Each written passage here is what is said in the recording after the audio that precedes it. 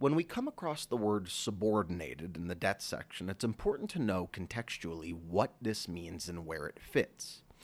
Usually we use the word subordinated to describe a bondholder who is considered to be junior in standing should the event happen where the issuer defaults. We often hear that there's going to be a process called liquidation.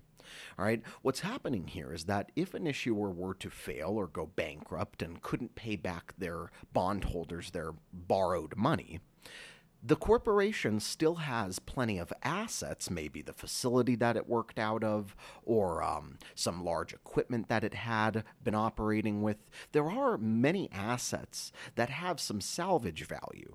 And essentially, when a corporation fails, bondholders are going to get in line in hopes that once the company liquidates, meaning all these assets that they once used are sold, hopefully a good amount of money is generated from this liquidation and can pay back these bondholders.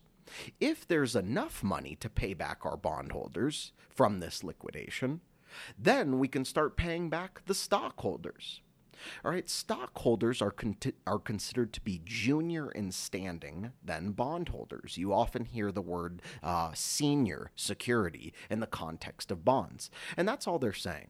That a bond being a senior security to stock means that in the event of a liquidation, the bondholder is considered to be senior or will be paid first to recoup any losses prior to any equity holders or stockholders. Now, in the bond world, there are some bondholders that are considered senior above other bondholders. All right, and that's where you get the term subordinated. Now, subordinated means that you are next in line or behind somebody in the event of a liquidation. So the reading teaches you the order of a liquidation should a default occur in the corporate setting. There is a specific order of liquidation of who would be paid back first. And this is where you hear the word secured bondholders. The secured bondholders are the ones that have a legal claim on certain assets. They get to sell them first, and any money that's generated from the sale of these assets, their losses would be recouped first.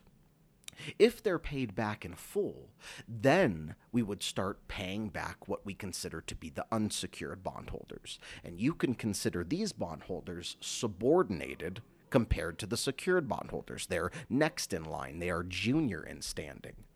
Now, there isn't a guarantee that there's even going to be any money left over after the secured bondholders sell the assets. What if there's no money left over to pay back the unsecured bondholders? That's one of the risks of being an unsecured bondholder. In the corporate context, they call an unsecured bondholder somebody who owns what's called a debenture. Some corporations sell traditional debentures, and some of them even create a version called subordinated debentures. And again, the word implies the same thing it did before.